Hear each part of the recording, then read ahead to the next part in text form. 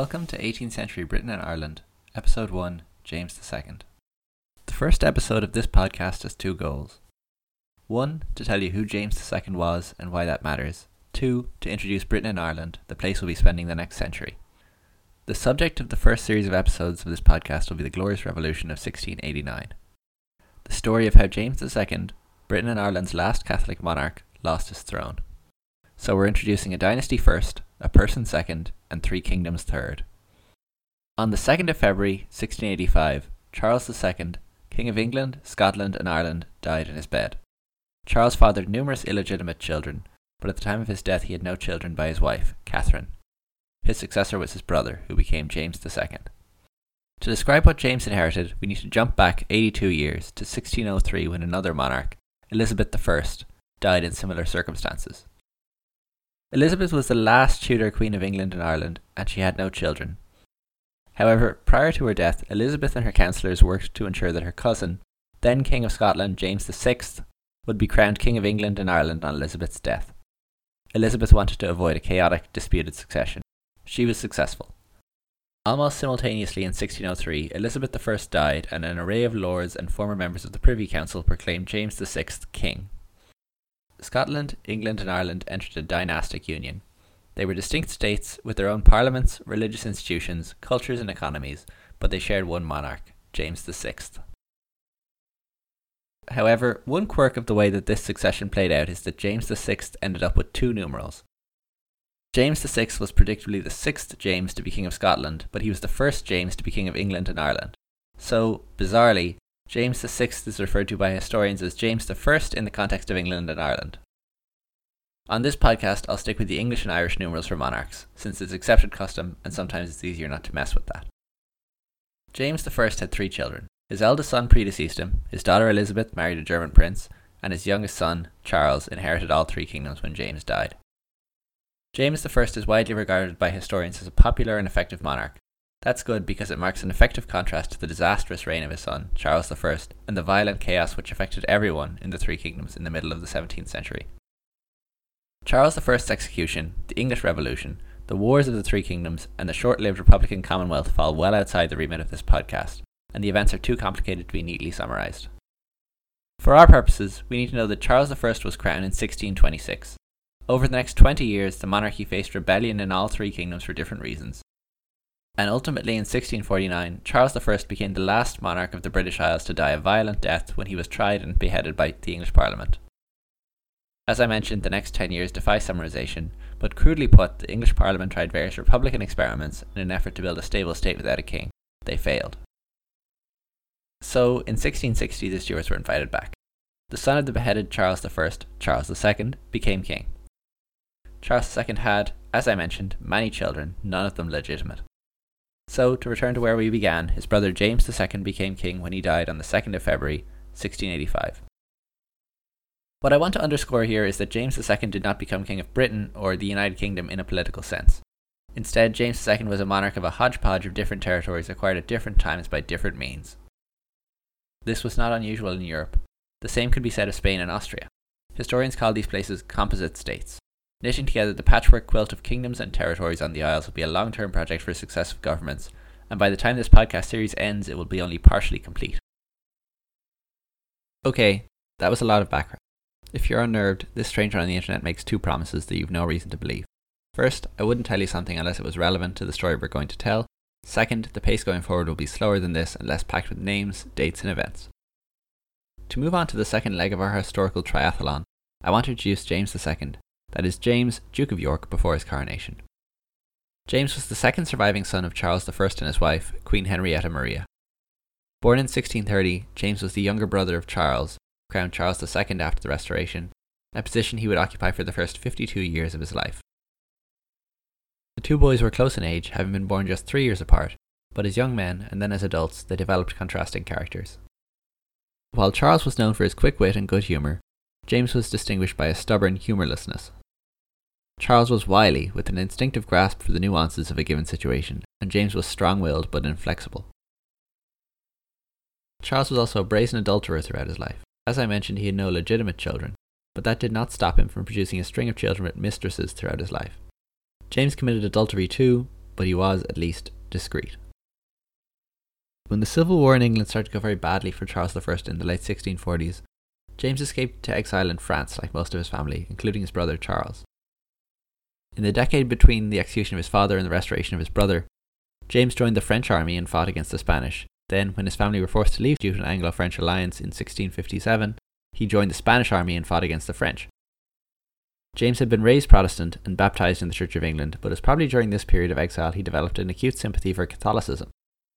His mother was Catholic, and his younger sister, born during the Civil War, was actually raised Catholic. On the continent, he appears to have taken a special interest in the religion, possibly due to new acquaintances made while bouncing around Europe. When his brother was proclaimed Charles II, King of Great Britain and Ireland in Edinburgh and Dublin on the 14th of May, the Duke of York came back to Britain to enjoy a return to power with his family. Within the first months of his restoration, James met and married Anne Hyde, daughter of one of his brother's most influential ministers. By most accounts, Anne was the more intellectually vigorous of the pair, and it's probable that she converted to Catholicism earlier than James and had a hand in guiding him to the church, which he converted to secretly in 1668 and openly in 1673. Later in the episode we're going to talk more about the religions of Britain and Ireland, and we'll talk more next week specifically about how and why James's conversion to Catholicism caused such a colossal crisis for the monarchy when we get into the exclusion crisis. For now, just know that when James's Catholicism became public knowledge, it was an immediate bomb dropped into the political arena because it raised the prospect of a Catholic king, and perhaps even a Catholic dynasty ruling Britain and Ireland. Through the Restoration, James enjoyed periods of political prominence and good fortune, along with periods of disappointment and unpopularity. Through the 1660s, James had a prominent role in building nascent national trading companies. He was chairman of the Royal African Company and a shareholder in the East India Company. Britain's great trading rival in this period was the United Provinces, the ancestor of the modern Netherlands. The United Provinces will probably get their own introductory episode later in this series as they're about to produce the next king. The basics are that they had long raced with Britain to dominate trade in Africa, Asia and America. In the first half of the 17th century, Britain fell behind. James was a leading voice for war with the United Provinces to control intercontinental trade, and he got his way when war broke out in the 1660s. However, before the two powers were even at war, he sanctioned the seizure of West African trading posts from the Dutch in his role as chairman of the Royal African Company. James has the dubious honour of being the man who broke the Dutch monopoly on the slave trade to America. James was critical in naval matters during his brother's reign. He had, funnily enough, held the title of Lord High Admiral since he was a child, but as an adult it became a practical, rather than purely honorary, title. In the 1670s, however, anti-Catholic sentiment intensified in England just as James revealed his own conversion to Catholicism. In 1673, the same year he revealed his conversion, Parliament passed the first Test Act, which banned Catholics from public offices. James gave up his command of the Navy. Things got worse for James from there. In the late 1670s, a wave of anti-Catholic paranoia in England threatened to force Charles to remove his brother from the line of succession. We're going to get into that next week because discussing the anti-Catholic paranoia of the exclusion crisis neatly sets us up for the waves of anti-Catholic paranoia to come. Things got so bad that James spent some time in Scotland, but when the crisis finally passed he returned to England. For the next 3 years of his brother's reign, he effectively ran the government. One courtier reported that James directed all our councils with so absolute an authority the king seemed to have left the whole government in his hands. So when James ascended to the throne, he had military, naval and administrative experience, acquired in that order. He didn't have the political savvy of his brother, nor his flexibility, but that aside, James had the makings of an acceptable king. For his subjects, the greatest stumbling block was his Catholicism, but at the time of his ascension, it wasn't an insurmountable issue. There is, of course, more to say about James II, but to end today I want to sketch out what James actually inherited from his brother. The territories James II can be divided in three. The kingdoms of England, Scotland and Ireland all had some measure of autonomy from one another, divergent national histories, religions, cultures and political systems. Wales was, by the time James II came to power, pretty well absorbed into England. I want to first talk about what these units had in common and then deal with what divided them. Britain and Ireland under the Stuarts was rigidly hierarchical. In the very broadest terms, the Stuart kingdoms were a society of orders. God sat at the top of the social pyramid. Beneath him was the king, who combined the role of secular ruler with governor of the established church. Traditional accounts divide early modern society in three, in descending order of importance: the clergy, the nobility, and everyone else. Unfortunately, this has the nasty consequence of implying that the poorest church minister was better off, or at least superior to, the grandest duke. Likewise, you might reasonably assume that prefixing your name with Sir was a ticket to a station above the richest untitled landlord. Neither are true. As this podcast goes on, we'll have plenty of time to complicate this simplistic view. It would be a bad idea to discuss it in depth now, since this episode is already packed with information, but I do want to outline one way of thinking about society in Britain and Ireland. Britain and Ireland were rural societies. The vast majority of people worked in farming or a related occupation, and even the 10% who lived in urban communities existed to service agriculture. Towns were primarily a market for agricultural goods. If you think about society in this way, it's not surprising that beneath the king, the next highest rung on the social ladder was a small number of families who owned truly vast farming estates. The most exclusive members of this club were the peers, who sat in the House of Lords and wielded tremendous influence by combining wealth from land ownership with traditional privilege. This elite also included occupants of the richest bishoprics in the realm, men who sat in the House of Lords and whose estates allowed them to command vast wealth. A small number of gentry families, who had the wealth but not the noble title necessary for admission to the peerage, occupied the same spot on the ladder. In total, a rural, ruling elite of about 5,000 families owned 2/3 of England's arable land. Large landowners wielded power through their estates, but the work on those estates was done by the middle rungs of the social ladder. Tenant farmers, professionals, craftsmen, retailers, those producing and distributing goods were all necessary to the survival of these vast estates. The proportion of small landowners varied regionally. Finally, about a quarter of the population were labourers, people who worked for a wage. This group is predictably impossible to classify. Domestic servants, farm labourers, apprentices and shop assistants were some of the most common occupations. The final thing I want to do today then is to very briefly describe some of the ways the realms of the Stuarts were different from one another. England was easily the largest, richest, most populous and politically the most significant of the three kingdoms. Estimating population in the early modern period is notoriously difficult, but there were probably 5 million people living in England at the start of the 18th century. Given that 10 times that number live in England today, it's not very impressive until you put it in context. Ireland had about 2.5 million people, Scotland had barely more than 1 million, and Wales had under 500,000. By population alone, England was the dominant component of the Stuart state. London was not only the largest city on either island, it was one of the largest cities in Europe. More than 10% of English people lived in or around London. England in general, and London in particular, was the administrative, economic, and political centre of power. Though the Stuarts were technically monarchs of 3 kingdoms, in practice they rarely left England. When James I departed Scotland in 1603 to be crowned King of England and Ireland, he promised to return every 3 years. In fact, James only visited Scotland once, in 1617.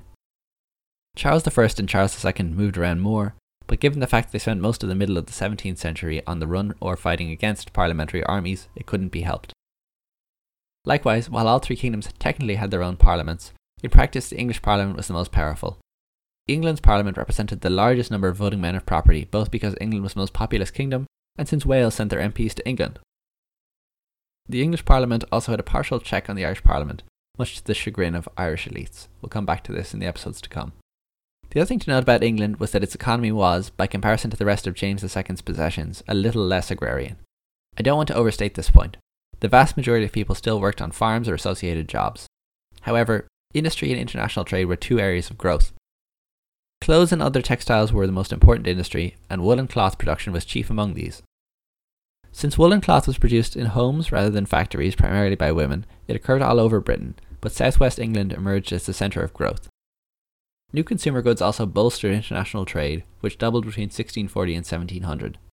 Protectionist policies in North America helped England's trade to prosper. Ireland was the second most populous component of James II's domains. By the beginning of the 18th century, though, it was already as much a colony as a kingdom. The biggest split between Ireland and Britain was religious. The Church of England was created in the 16th century after Henry VIII's famous split with Rome. It was the established church in England, and as such anyone who worshipped outside it, whether they were Catholic, another type of Protestant, or another religion entirely, were subject to severe penalties. The Test Acts of the late 17th century made non-Anglicans ineligible for state jobs and ineligible to stand in Parliament. The Church of England had its own system of courts, which ran in parallel to the states. It collected wealth through tithes, which had to be paid whether you were Anglican or not. The King was the head of the Church of England, as well as its sister churches, the Church of Ireland and the Church of Scotland. The Church of Ireland was Ireland's equivalent church.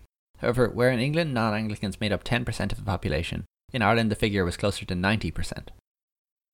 Members of the Church of Ireland enjoyed wealth and representation widely disproportionate to their numerical size. Most Irish people were, of course, Catholic. In addition to religious division, Ireland was also divided by culture and, to a lesser extent, ethnicity. Historians have traditionally split the inhabitants of Ireland into 3 groups. The majority of the population were Gaelic Irish, the island's ancient inhabitants, resident functionally forever. The Gaelic Irish spoke their own language, Irish, and had their own law code, distinct from the English common law. It would be wrong to say the Gaelic Irish had a distinct culture, because in fact they had a multitude. Prior to the English invasion, Ireland was not a unified state, but rather a patchwork quilt of petty kingdoms. The second group, the Old English, were the descendants of the first wave of 12th century colonists. Historically, they had governed Ireland in partnership with the English monarch, dominated the Irish Parliament, and controlled most political offices. By the end of the 17th century, however, both groups were in precipitous decline. The Tudor dynasty pursued a much more active role in Irish affairs at the cost of both groups. In 1541, Henry VIII had himself created King of Ireland. Thereafter, successive regimes pursued a combined policy of assimilation and military conquest to control the whole island.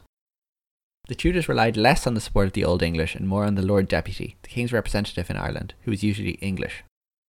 The Gaelic lords, meanwhile, suffered a decisive defeat in the 9 Years' War, 1594 to 1603, which buried their fortunes forever. The so-called New English were the main beneficiaries of the decline of the other two groups. The extension of government control over the whole island created a demand for new administrators, settlers, merchants, soldiers and landlords. Between 1603 and 1641, 70,000 English and 30,000 Scots migrated to Ireland. A system of formal government plantations displaced the Gaelic Irish in particular and transferred their confiscated land to the new settlers. By 1641, the New English controlled 40% of the island's profitable land, most of it confiscated from the Gaelic Irish. It would be wrong to assume that all Gaelic Irish were Catholics and English were uniformly Protestant. However, it is true that the Gaelic Irish and Old English were predominantly Catholic. While the Reformation had swept England, it had never had the same success in Ireland. One advantage of the New English settlers from the state's perspective was that they, mostly, belonged to the established church. The 17th century had devastated Catholic fortunes in Ireland. In 1641 they controlled 59% of the land. In just 20 years it fell to 22%. It's generally true of 18th century Ireland that Protestants owned the land and Catholics worked the land. The position of Catholics and Protestant dissenters as second-class subjects will be formalised and codified in the 1690s with the introduction of penal laws. Scotland was the least populous of the three kingdoms. Scotland had its own religious tensions with the English authorities. In Ireland, the Reformation had failed to cement lasting change, whereas in Scotland it had simply changed differently. The Church of Scotland was Presbyterian. It had a litany of differences in form, structure and doctrine with the Church of England, and the chaos of the mid-17th century was ignited partially by attempts to align the Scots Church with the English by force. The attempts backfired spectacularly. Like Ireland, Scotland was internally as well as externally split. In the Northern Highlands, Gaelic was the language of choice, and ancient clan structures still bound communities together. The southern lowlanders spoke Scots and had to deal directly with the influence of England on their doorstep. Consequently, farming developed in the border regions as much to supply England as Scotland. Every one of these summaries is crude and oversimplified, but that's okay because we've got a long road ahead of gradually developing our understanding of these times and places together. This will not be the last you hear of any of these places. In the spirit of looking forward, the next episode in 2 weeks' time will discuss James II's position when he inherited the throne in 1685. He ascended a popular monarch, impaired slightly by his Catholicism.